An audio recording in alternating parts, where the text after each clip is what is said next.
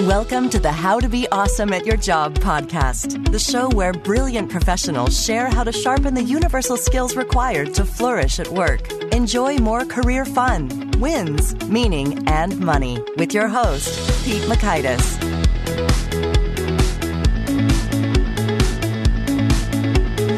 Hello, and thanks so much for joining us here for episode 227 with Donald Kelly. I think you'll find this conversation with Donald particularly valuable because he just knows what he's talking about when it comes to sales stuff. So we got a sales guru master, and we got it universalized in terms of not just sales professionals, but folks trying to be more influential and persuasive and how it's done. And Donald explains it rather well, I think. So you'll learn 1, principles of sales that everyone can use to become more influential. 2 strategies to overcome the fear of rejection. And 3, approaches for making an effective cold call or cold email. So if you want to check out the show notes or the transcript or the links to items that we've referenced here, you'll find that on over at awesomeatyourjob.com/ep227. Now here is Donald Kelly's story. Donald Kelly is known as the sales evangelist, and he evangelizes effective ways for salespeople and entrepreneurs to find more qualified prospects, close more deals, and make more money. He does this through motivating sales training, online courses, one-on-one coaching, workshops, seminars, and dynamic keynote presentations. So thanks to Donald for spending some time with us, and thanks to our sponsors. Check them out.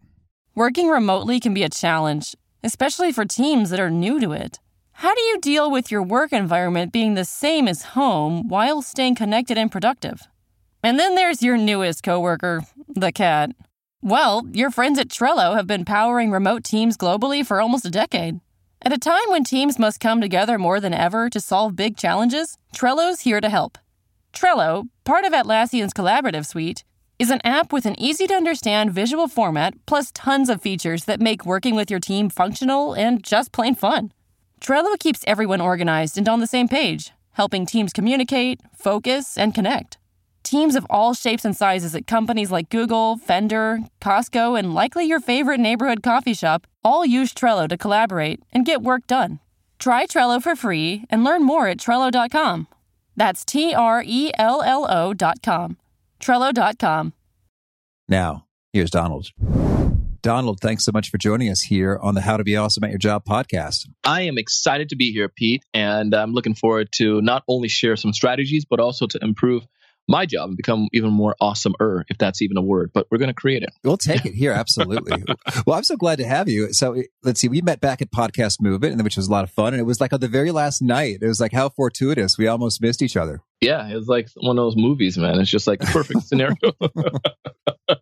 Cinderella leaving a ball or something. That's right. Well, I want to hear your story. You mentioned, as I kind of researched the background on you a little bit, one thing that you have admitted to is that you are a Jamaican, but you don't like seafood. Tell me, does that make you feel kind of out of place, or what's the backstory here? So true on that, man. So growing up in Jamaica, I moved to Florida when I was 9. So that's the other caveat to this. You're a Jamaican American who live in Florida, and you're telling me you don't like seafood. Yes, that's the truth. So as a kid in Jamaica, we used to get like fresh stuff. I'm talking, they go fishing, come back with snappers and all the stuff, and you have like fresh fish. And in Jamaica, it's not like you have like your parents are going to take care of that. Guess who's left to clean the fishes? You got it. The kids. So we have to clean those fishes and stuff like that. And I think it's just early on then it just started. And it's like, this kind of smells disgusting. And then as I got older and did more fishing and stuff, I was just like, man, I just don't like the way the salty seafood smell that you get. And even though it's fresh, it's just still the same thing. People tell me that means the food's not as fresh. I'm like telling you, we're getting stuff straight out of water, so you can't get any fresher than that. But for some reason, I just didn't like that seafoody smell. And as a kid, it just kind of grew on with me. So when I got older, I was like, I don't like that. I associated with the smell, with the taste, and then texture, and then I just started psyching myself out. So that's how it all came about, man. So I live here and I have amazing stuff. My friends get mad at me. They're like, you can go get some really good stuff. You're right next to water. And I'm like, yeah, I know. And I just don't like it. But there is a change. I think your taste buds, every so often your taste buds change as you get older. And people will tell me, somebody's listening to that right now. They're like, you need to try tilapia. It's mild. And I've tried it and it's okay. But it's just like, yeah, it's a mild fish. But then I tried, this is where my expensive taste came in. I tried a Chilean sea bass, and oh my goodness. I was like, this is not fish. And I tasted, so that's the only fish that I will eat at this point. So Chilean sea bass, it's absolutely delicious when it's well done. Not well done, but when it's done well, there you go. It's just so good. Cut it like a steak. Okay, well now I want some, so thank you with the whistle there. I was going to ask, it was the association with the smell and the texture and the work itself was unappealing, but you used the word hustler frequently across your website, thesalesevangelist.com. So tell us, what's the site all about and what's your take on hustling? Thanks, Ben. So hustling gets that, we know the rebranding of hustling came within the past, 10, 15 years or so. Where prior to that, it was either like you're, something sleazy or something Vegas. But there's more to it where it's more of a hard work. You're giving it your all. You're going to try and do whatever humanly possible to make sure you accomplish your goals. You're just going to hustle as opposed to let me just walk. A soccer coach or football coach might say, come on, hustle, guys. You're putting everything into it as opposed to just run the lab. So the sales evangelist, I'm all about doing as much as we can to hustle, to make things happen. Because one of the things, I came to the United States and came to this country, our family was not wealthy. And we've had situations where we were homeless in times and so forth. What I saw was my mom was a hustler. So homeless, we weren't on the street. We were houseless. It's probably the best way. We were living with other people. We got kicked out of our place and stuff like that. But we had people take us in. But it showed me like we needed to, I saw my mom hustle, working 2 jobs and doing all she can. So that mindset came into me like, if you want something, you make it happen.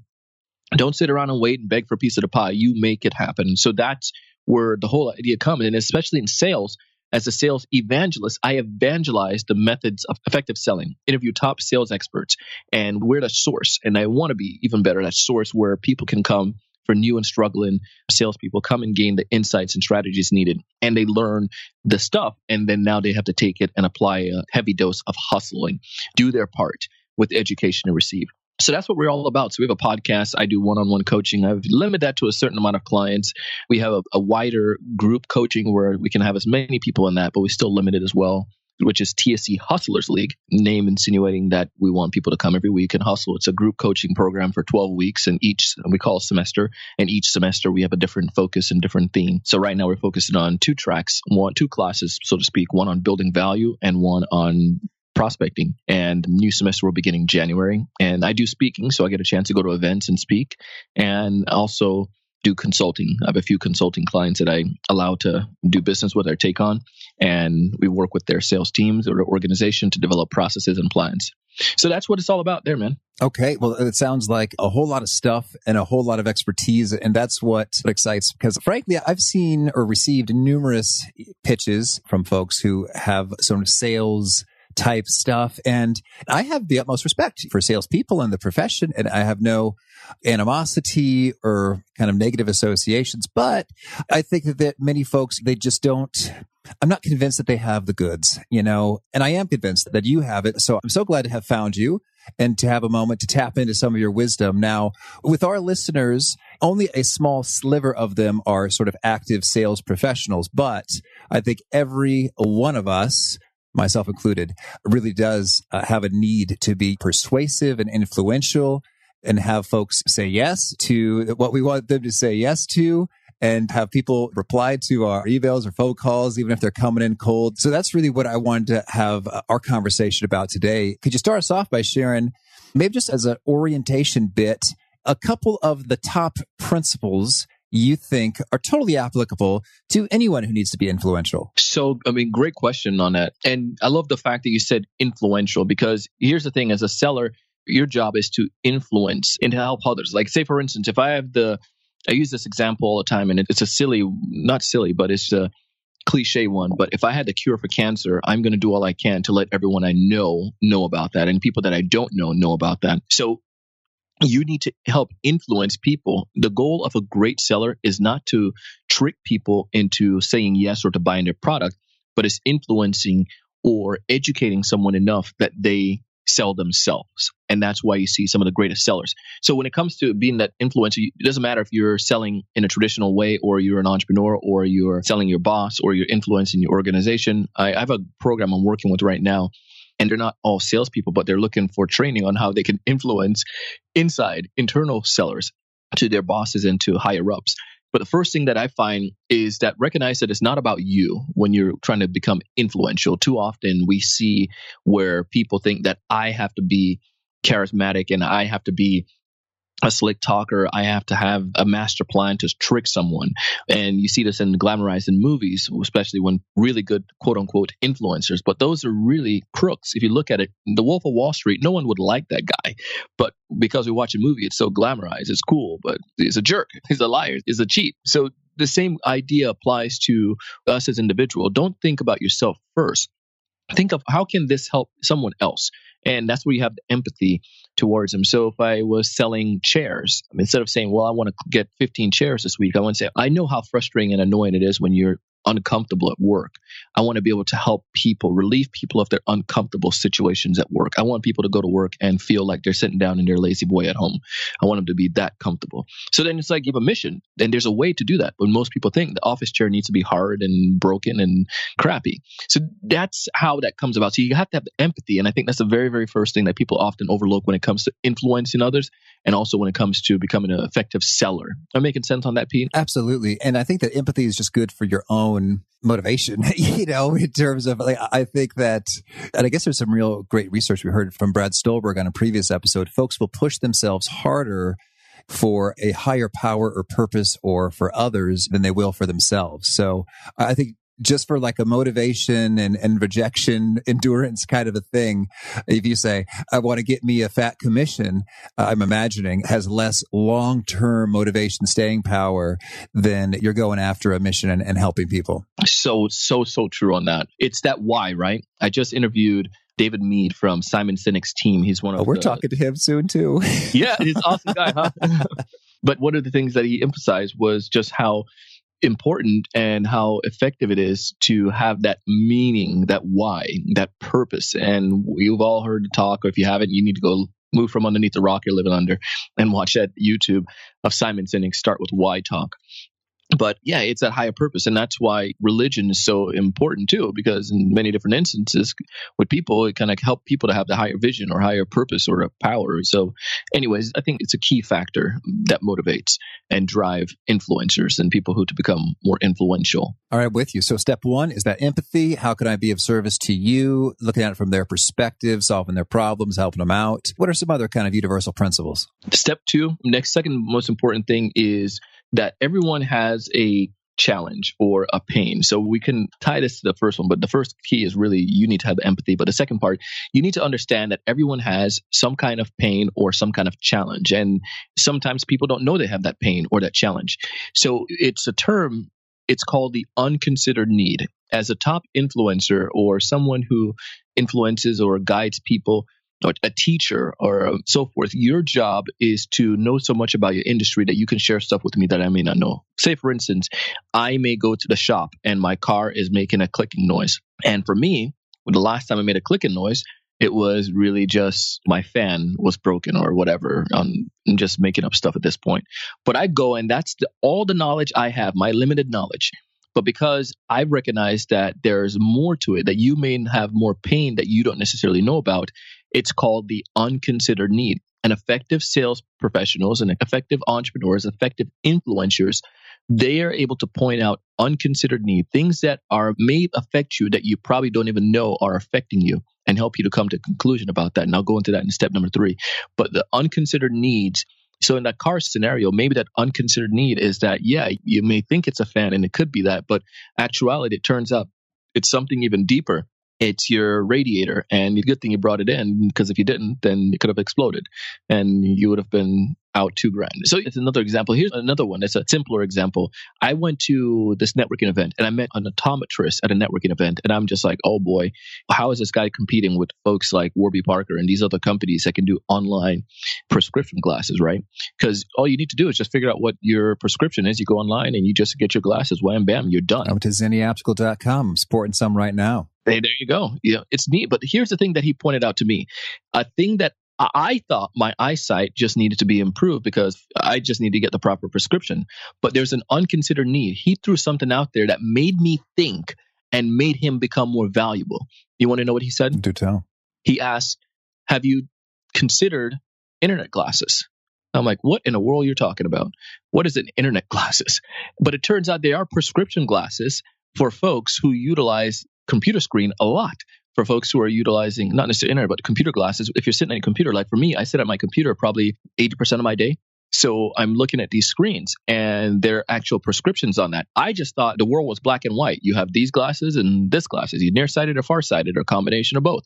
But now there's something totally different. It was an unconsidered need in my mind. So that became, his level of expertise was elevated.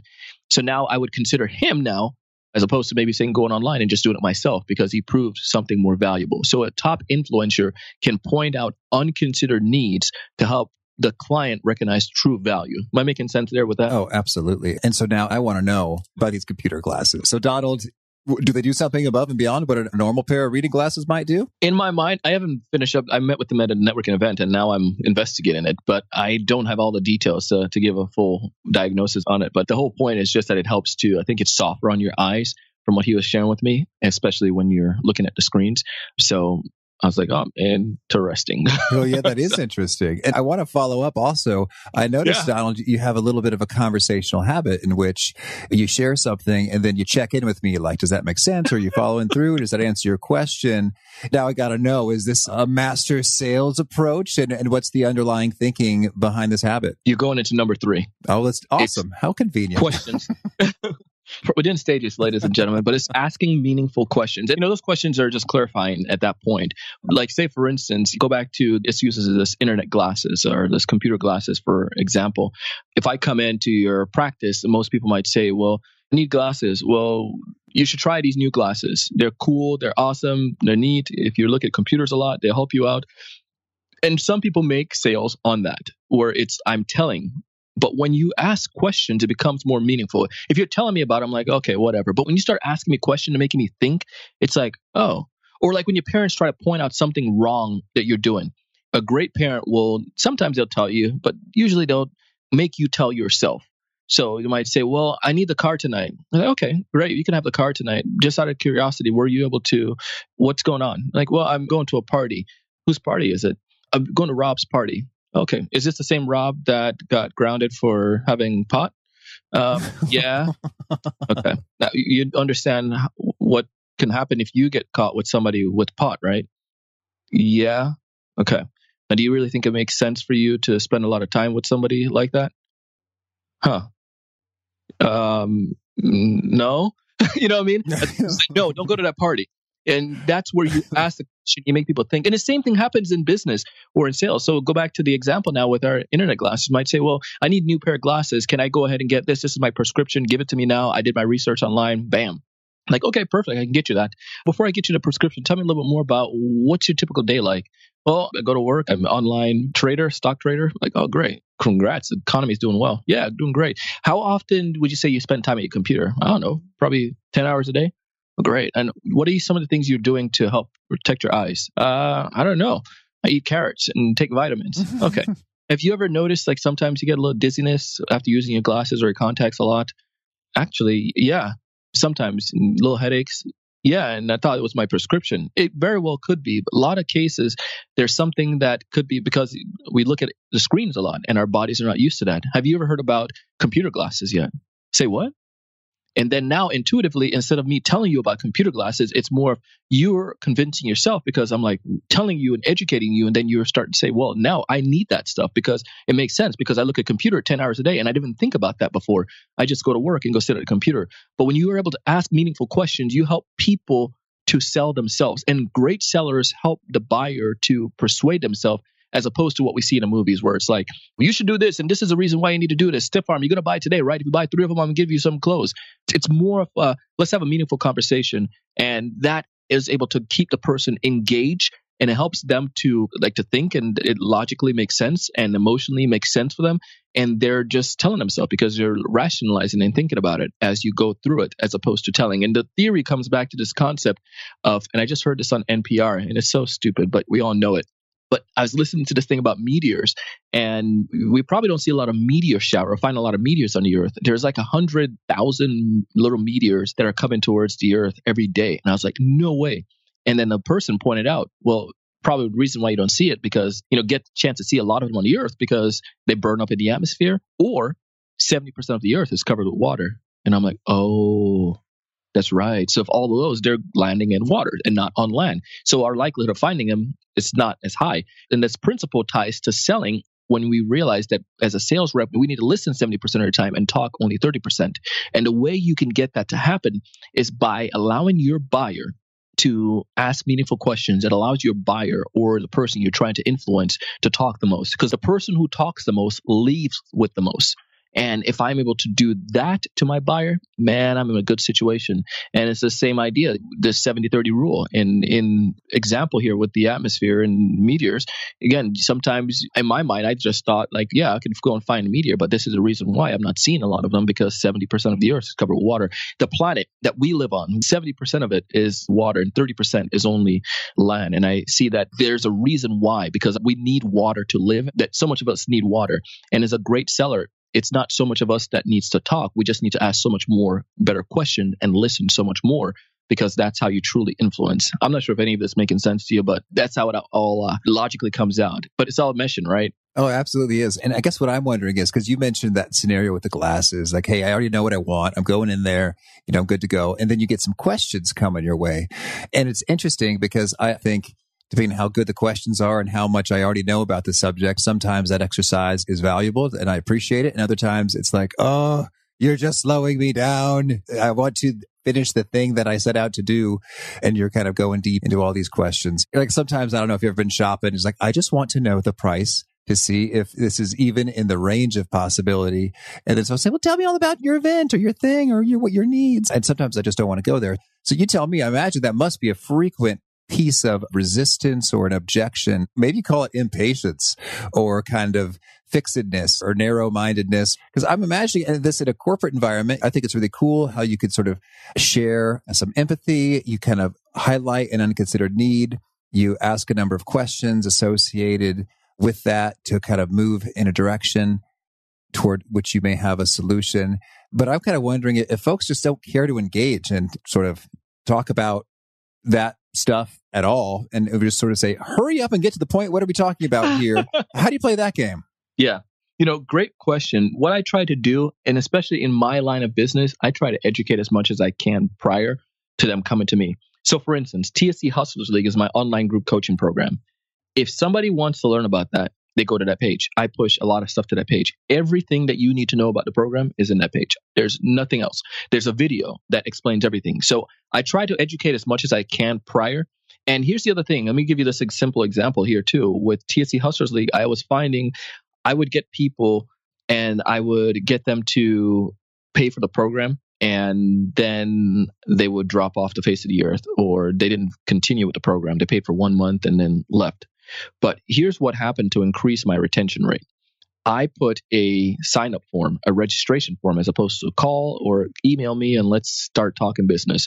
I have all the education there, and then I set them up for a call. I have them fill out a questionnaire, quote unquote, like an application through a type form, which is awesome. I use that over Google Form, but type form, and it's intuitive, just pretty and cool. Then I have a if this, then that. So it sends me an email. And it sends them an email if they finish it up to schedule a time on my calendar. So that conversation now, I go through a questionnaire and everything that I would typically ask, they're able to answer it. And if somebody's not willing to do that, they're not willing to be a client of mine, because then I'm able to find out the true details. And that's helped my retention rate tremendously, and it's able to bring the right prospects. But in a selling situation, that's where that unconsidered need has to be important. Say you're in a retail space or something like that, and somebody brings those things, say, I know what I want and know what I'm going to get. Just ask them. So I work with clients like this all the time. And if I could show you a better way you can get a better type of glasses that's going to be more effective than what you research online, would you be interested in learning that, finding that out?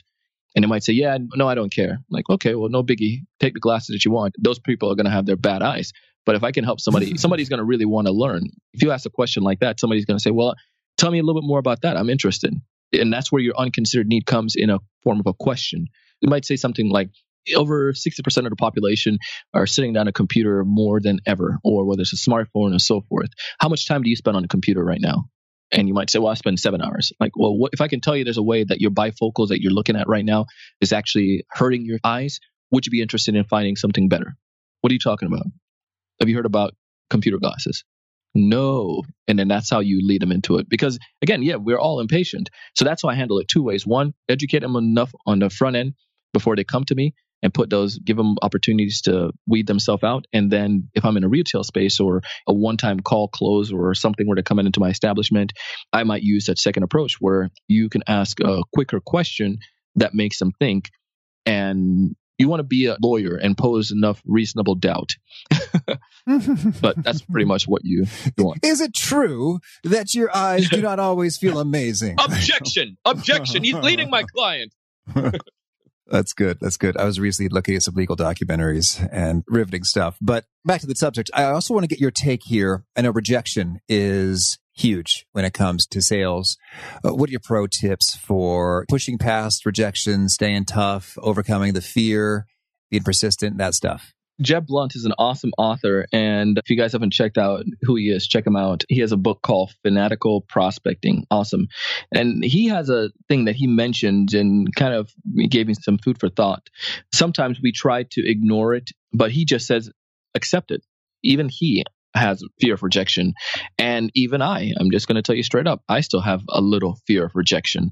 It's our human tendency. Whenever our brain, the way it's created and we have it, it's there to protect us, to save us, right? So in our mind, when we feel a rejection or we hear a rejection from someone, our brain doesn't know any difference between that and a rattlesnake, but we are the ones that put the emphasis on it. So when it's all said and done, we create this fear, this underlying fear, but there's strategies that you can do to help alleviate or to fix that. And I'll give you two of them today. The first one is to do it. And you hear people say that, just do it. You just got to do it. But the reason why they say that is because it's habit. I love another book by Charles Duhigg. It's called The Power of Habits. And what it comes to realize is that we do stuff without necessarily thinking, like tying our shoes or brushing our teeth. At one point, we probably were terrified of tying our shoe because we're like, oh my goodness, I'm going to mess up when I was a 2-year-old and it's going to be frustrating. I'm not going to be able to leave the house. I might trip. So it's like you have to tie the shoe. And I always have my anxiety about that if you don't know how to tie your shoe. But the more you do it, you don't even think about it anymore. Same thing with any of the other practices. The first day of a job, you hate it sometimes because you're like, oh, I don't want to mess up and don't want to look stupid. But then the more you do it, the task, you become proficient at it. So the same thing with prospecting or the same thing with receiving rejection. The more you do it, the easier it becomes to recognize that, yes, it is going to happen. And no, I didn't die. So life went on. The person said no, and it wasn't any end of the world. So that's the first part, first strategy. Is that clear on that one? Oh, sure. Yeah. The second strategy that I would recommend is something to help diminish the severity of it. And I learned this from one of my sales trainers early on. And it comes down to we recognize to separate our roles from our identity. So the example that he gives, and for time purposes, I'm just going to go straight down into it. Say I take you and put you on a deserted island and I strip you of all of your roles that you have. You're no longer a husband or a dad or a brother or a business owner or a podcast host or a son or a daughter or a mother. Take away all of your roles, a college student or a lawyer. You have no more roles. How do you rate yourself on a scale of 1 to 10? 1 being I am nothing and 10 being I'm amazing. I'm still amazing. Usually people will say anywhere around 5, around that range, average. And the reason why they do that, because they've been prone to think that they're judged by their effectiveness in their roles. So if you take their roles from them, then they're nothing. But the idea, though, if you have a strong sense of self-worth or self-identity, then it doesn't matter what people say about you in your role, or it doesn't matter if you don't have that role anymore. And we see this back in school, and it's kind of sad, where people might say, well, Donald is a horrible math student, but then Donald takes that as a horrible student. And then I don't perform well in English or in science because I got an F in math. As opposed to saying, Donald is a strong-willed individual. He doesn't get some of the math concept as much, but my goodness, this person, he has the capability of being a president. We don't get graded on that. It just get graded on that stuff. And then we label ourselves, and society label us. You're a bad student. You're a bad golfer. You're a bad baseball player. So therefore, you're bad at everything else. And the ones who have a strong sense of self-worth, self-identity, and most of us, when we look at them, we say they're overconfident or they're cocky. It's just that person have a strong sense of self-worth. Some people are just jerks and cocky, but some, for the most part, have strong sense of identity. So the key and I promise you all that this makes a point, is to recognize you're a 10 no matter what. Your roles don't define you, but you, your self-worth, your self-identity, how you see yourself define your roles. Your performance in your role will come from how you think about yourself. And I think we can see that in many different areas of our life. So when somebody rejects me on a sales call, the idea now is not to take it that they're rejecting Donald, Kelly, who I am, my sense of self-worth and self-identity. They're rejecting a salesperson who is interrupting their day or their meeting, and they might get angry and hang up the phone. But that doesn't mean they're saying, I hate you, Donald. You are a horrible person. Don't call me. I wish you could get lost, you jerk. And they're just saying, I am focused on something else and you just interrupted me. And then if I call them tomorrow, they will probably be a different person and probably not remember that scenario. And that's how you kind of trick your brain by separating your roles from your identity. And by doing it enough, practicing enough, it becomes more habitual that you know what to do and that these people are not necessarily mean. We all say sad and stupid stuff at times, but doesn't mean that we're a stupid person. We just make a rash decision when we're under pressure and somebody's interrupting us, and we apologize later. So those are the two strategies I would say to help with that fear of rejection. Could you implement any of those? Oh, sure. Yes. I think that is handy. And that has come up again with regard to mindset and what your self-esteem is contingent upon. It's been sort of a recurring theme. So it's a powerful lesson. Certainly that kind of has implications in many, many spots. Now, Donald, I'd love to get your take on when it comes to the occasions when you need to send out a cold email or do a cold call. For whatever the objective, I think often professionals, they need something that might not be a sale per se, but they have a partnership or they want an introduction or they want to set up a quick chat to learn more about a potential role or opportunity. I think these moments can be high anxiety in terms of, oh, I don't know them and I'm interrupting them and I'm inconveniencing them and I don't know how to get their attention. I ignore a lot of strangers. They'll probably ignore me. I mean, what are some of your approaches for acquiring attention in these scenarios and doing so in a, I guess, non-annoying way? You know, there are so many silly things that we do as sales professionals or influencers or individuals to grab people's attention. The key comes back down to the very first thing we talked about was having an empathy, right? Understanding people and recognizing that people are people and people like people things. It sounds so stupid, but so often I find that we think that the other person on the other end is just a prospect or just a buyer or a business owner. And that means they're a robot or they don't have feelings or emotions. But when you can understand that the buyer comes from a human standpoint, you can have a humanistic conversation. Or what would other humans like? If I'm trying to sell golf equipment, what will other people who like golf like? So what if I was to send something to grab their attention? What if I sent you trying to get a key accounts or try to grab the attention of several businesses, key businesses? I probably use a snail mail or use different tools to grab your attention. Maybe if I sent you a big giant golf ball in the mail, as opposed to just calling you and say, hey, would you like to buy some new golf clubs or buy a golf ball? What if I was to send that big giant ball in the mail and say, make sure you go hit a hole in one or something, or send you a little something like that? It's inexpensive, but it's going to grab your attention. When I call now, I can say, hey, this is Donald. You're the guy who sent a big ball. Yeah, I grabbed your attention in a humanistic way, as opposed to just seeing you as a number on a sheet of paper or something. I see you as an individual. And it applies to all other areas of business. Sometimes we want to grab an individual's attention and you're trying to attract it to that person. Think about it from a human standpoint. What would they like? What are some things that they care about that I can quickly show? And that's why you see sometimes you get those emails and somebody reads your blog post and they say, hey, Donald, love point number 5 on your blog that you produced last week. It's like in my mind, I'm like, oh yeah, somebody reads my stuff. That's cool. I'm a big deal. Or we see Facebook capitalize on it with the likes and Instagram, all these social platforms, the hearts. We all are addicted to it. And when somebody comments on our stuff, you're like, oh my goodness, my comment, somebody commented on my post, or I have 1,500 comments. It gives us this little sense of excitement. So going back to that, think over what would make that person excited. What would make that person happy as a human being, as opposed to a number on a screen? Let me just send you a blanketed email, or let me just send you something that's going to annoy you, but I want to grab your attention. Send something they're probably going to like. that's going to grab them attention. And some people might say, well, Donald, how do you scale that?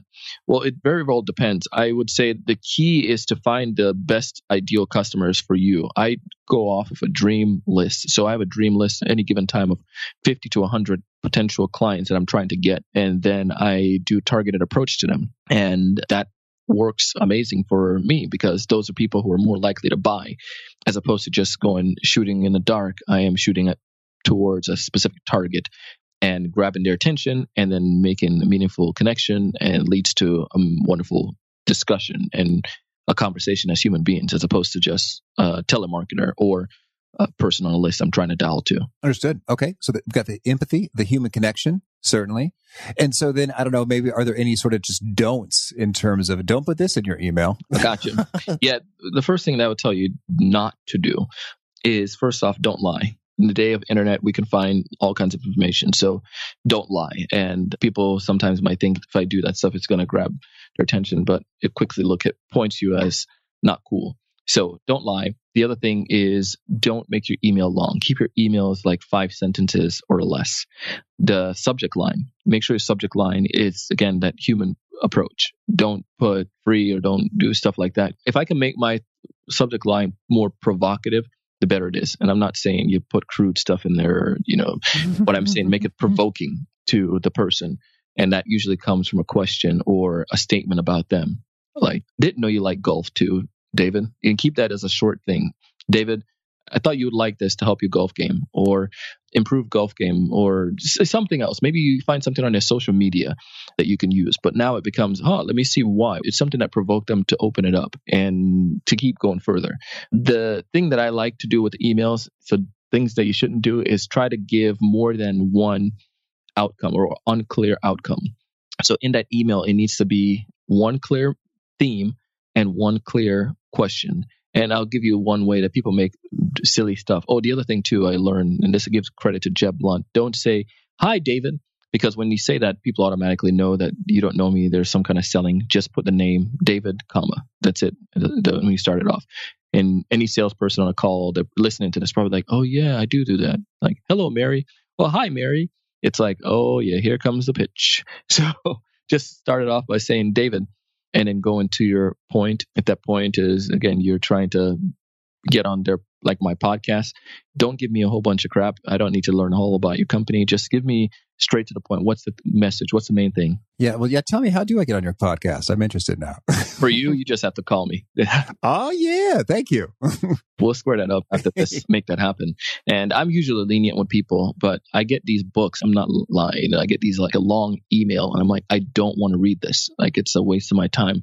But somebody sends me a quick little thing, subject line. They give me what the message is. I want to get on your podcast. This is what I feel could benefit your audience. Again, having empathy towards me and my community because they want to know I want to give good content. And would you be interested? As opposed to sometimes they say, hey, Donald, how are you doing? I'm doing this. Have you heard about our company? Question number 1. They go into the next thing. Like, we've had many different guests. What's some of the favorite things that you like to have your guests speak on? Would love to hear about that. Question number 2. At the very end, they might say, well, let me know if you're interested in having us on your show. Then it's another third question. Am I going to reply to all of those questions or answer any of those? It's like in my mind, I'm like, that's so much work. I am not going to do that. I'm going to do it later when I have more time. And do I have more time to do that? Heck no. So then when does the email get answered? 6 months from now. And then your thing may have gone and your window may have closed. But if you send something quick and simple, the clear theme, this is what I'm thinking. I think it could benefit your community. You grab my attention in some humanistic way. Then you tell me, this is the main thing, what the whole email is about.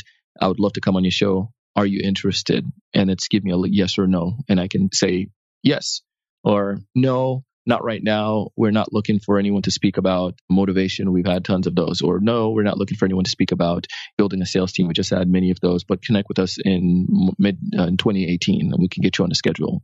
But it's just you get a quicker response. And that's what you want with your buyers. You want people to respond quickly. Treat those emails. We treat emails a lot like text messages nowadays. So think about that from a humanistic standpoint. Again, from my buyer standpoint, if they're trying to do it like that, then let me help them by giving them to them clean, simple, and easy. So that's how I'd say do your emails. 5 sentences or less, especially if you're trying to pitch something, someone. Okay, awesome. Well, Donald, tell me, is there anything else you really want to make sure to mention before we shift gears and hear about your favorite things? I think we hit on a lot of those, but I would just say the key thing is just to have fun. No matter what you're doing, if you're trying to influence others, is to have fun. The moment we stop, whatever you're doing, stop becoming fun, the moment you stop progressing. So figure out a way that you can have fun. Okay, awesome. Thank you. Well, now can you share with us a favorite quote, something you find inspiring? Something that I heard this and I don't know where it came from, but it just something I adopted. It was more of like a principle. And over the years, I just started living it. And it's in order to be successful, do the opposite of what everyone else is doing. So again, I coined that exact wording, but I've heard the principle other places where be different or stuff. But I've just come to realize, especially in selling and being an influencer, you're trying to influence people, you're trying to run a good organization, you're trying to run an awesome podcast. In order to be successful, do the opposite of what everyone else is doing. Because in life, people will tell you to do it. You got to do it this way. You have to do it this way like everybody else. And when you stand in line, you don't stand out. And when you don't stand out, you have a harder time. I remember a story I heard, people who are creative. There's this girl that was trying to get into Brown University, and she wrote her college entrance exam on a brown piece of paper bag or a brown lunch bag or something. And it was totally different, and it grabbed her attention. But she was able to get in. Everybody else had their perfect little paper and their perfect little line. So tailoring towards the organization you're going towards and figuring how you could be different, that's what stands out. With the grabbing the attention, with a big ball in the mail as opposed to sending you a cold call, I'm standing out. I'm being a little bit different. So there are many different scenarios that you can apply to. So in order to be successful, do the opposite of what everyone else is doing. All right. Thank you. And how about a favorite book? As a sales professional, I listen and read so many books, but the top one I would probably say is The Science of Selling, David Hoffel. I love that one. The other one too is Think and Grow Rich. This is an all-time favorite for the mindset. Richest Man in Babylon is also another great one for like self-helps and so forth. And so I would say those top three is where I'll leave it off at. All right. And how about a favorite tool? Favorite tool as far as software or any tool, I would probably say Calendly. I love Calendly. It's awesome. It saved me a lot of time where I schedule a lot of my meetings, and I've paid for the paid versions. I have multiple levels. And another one that I like is Boomerang. There are many different out there, but I can schedule my emails. But I can schedule an email to go out like at 6 a.m. and people think, oh man, Donald is a hard worker. Man, I wrote that email like yesterday at 4 o'clock in the afternoon. But but that's one thing that I like as well. Awesome. And how about a favorite habit? I'll probably say consume books. And I do a lot of it through audio as well.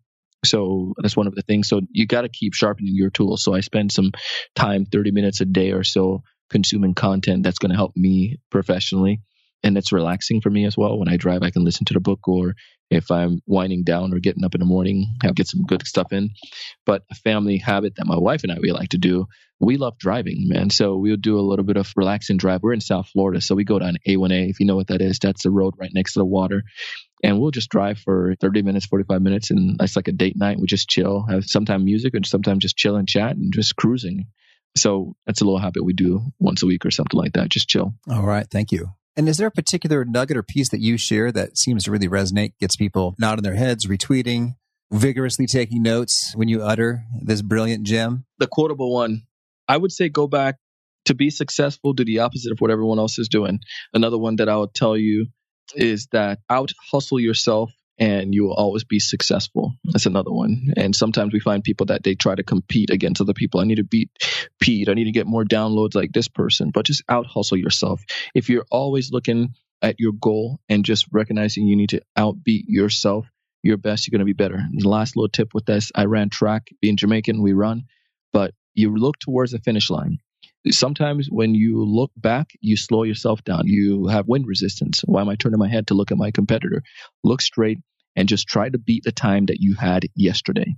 And if I did it in 10 seconds, I need to get it in 9:55. If I can do that, beat myself, then I start performing better. And you will more than likely beat the competition because everyone else is running around looking at other people.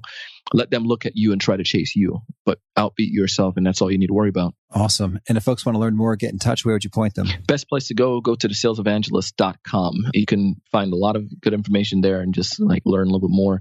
And that's probably the best place. And if you'd like to connect with me, I am totally connectable in social media. Donald C. Kelly on Twitter, Instagram, Donald C. Kelly, and on LinkedIn, Donald C. Kelly.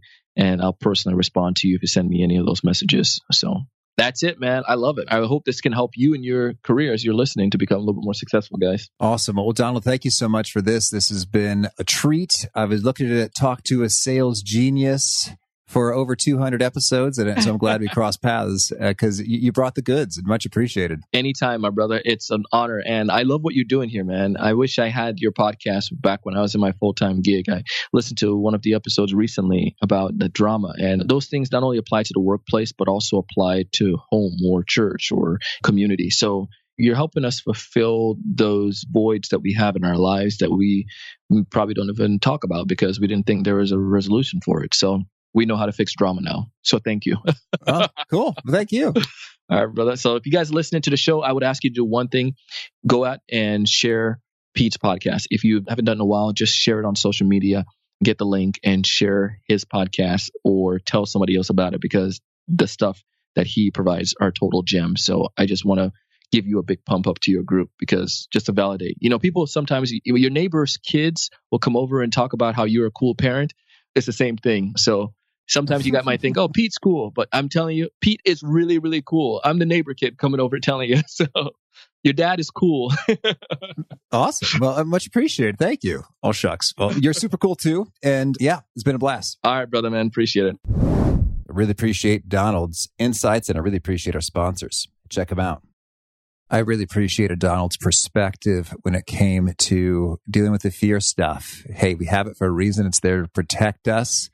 And the key is to just start doing it. And then you get the momentum going and flowing and you've built up that ability. So I think those are wise words and good lessons. And it was encouraging to hear that the sales evangelist himself still has a fear of rejection. So it's not like there's this magical sort of talent that you're born with in which you don't have that, but rather it's a skill, something that's built and developed and you can grow in that direction and just fine. So I thought that was pretty encouraging. Hope you did too. And again, if you want to check out the show notes or the transcript or the links to items we've referenced here, that's on over at awesomeatyourjob.com/ep227.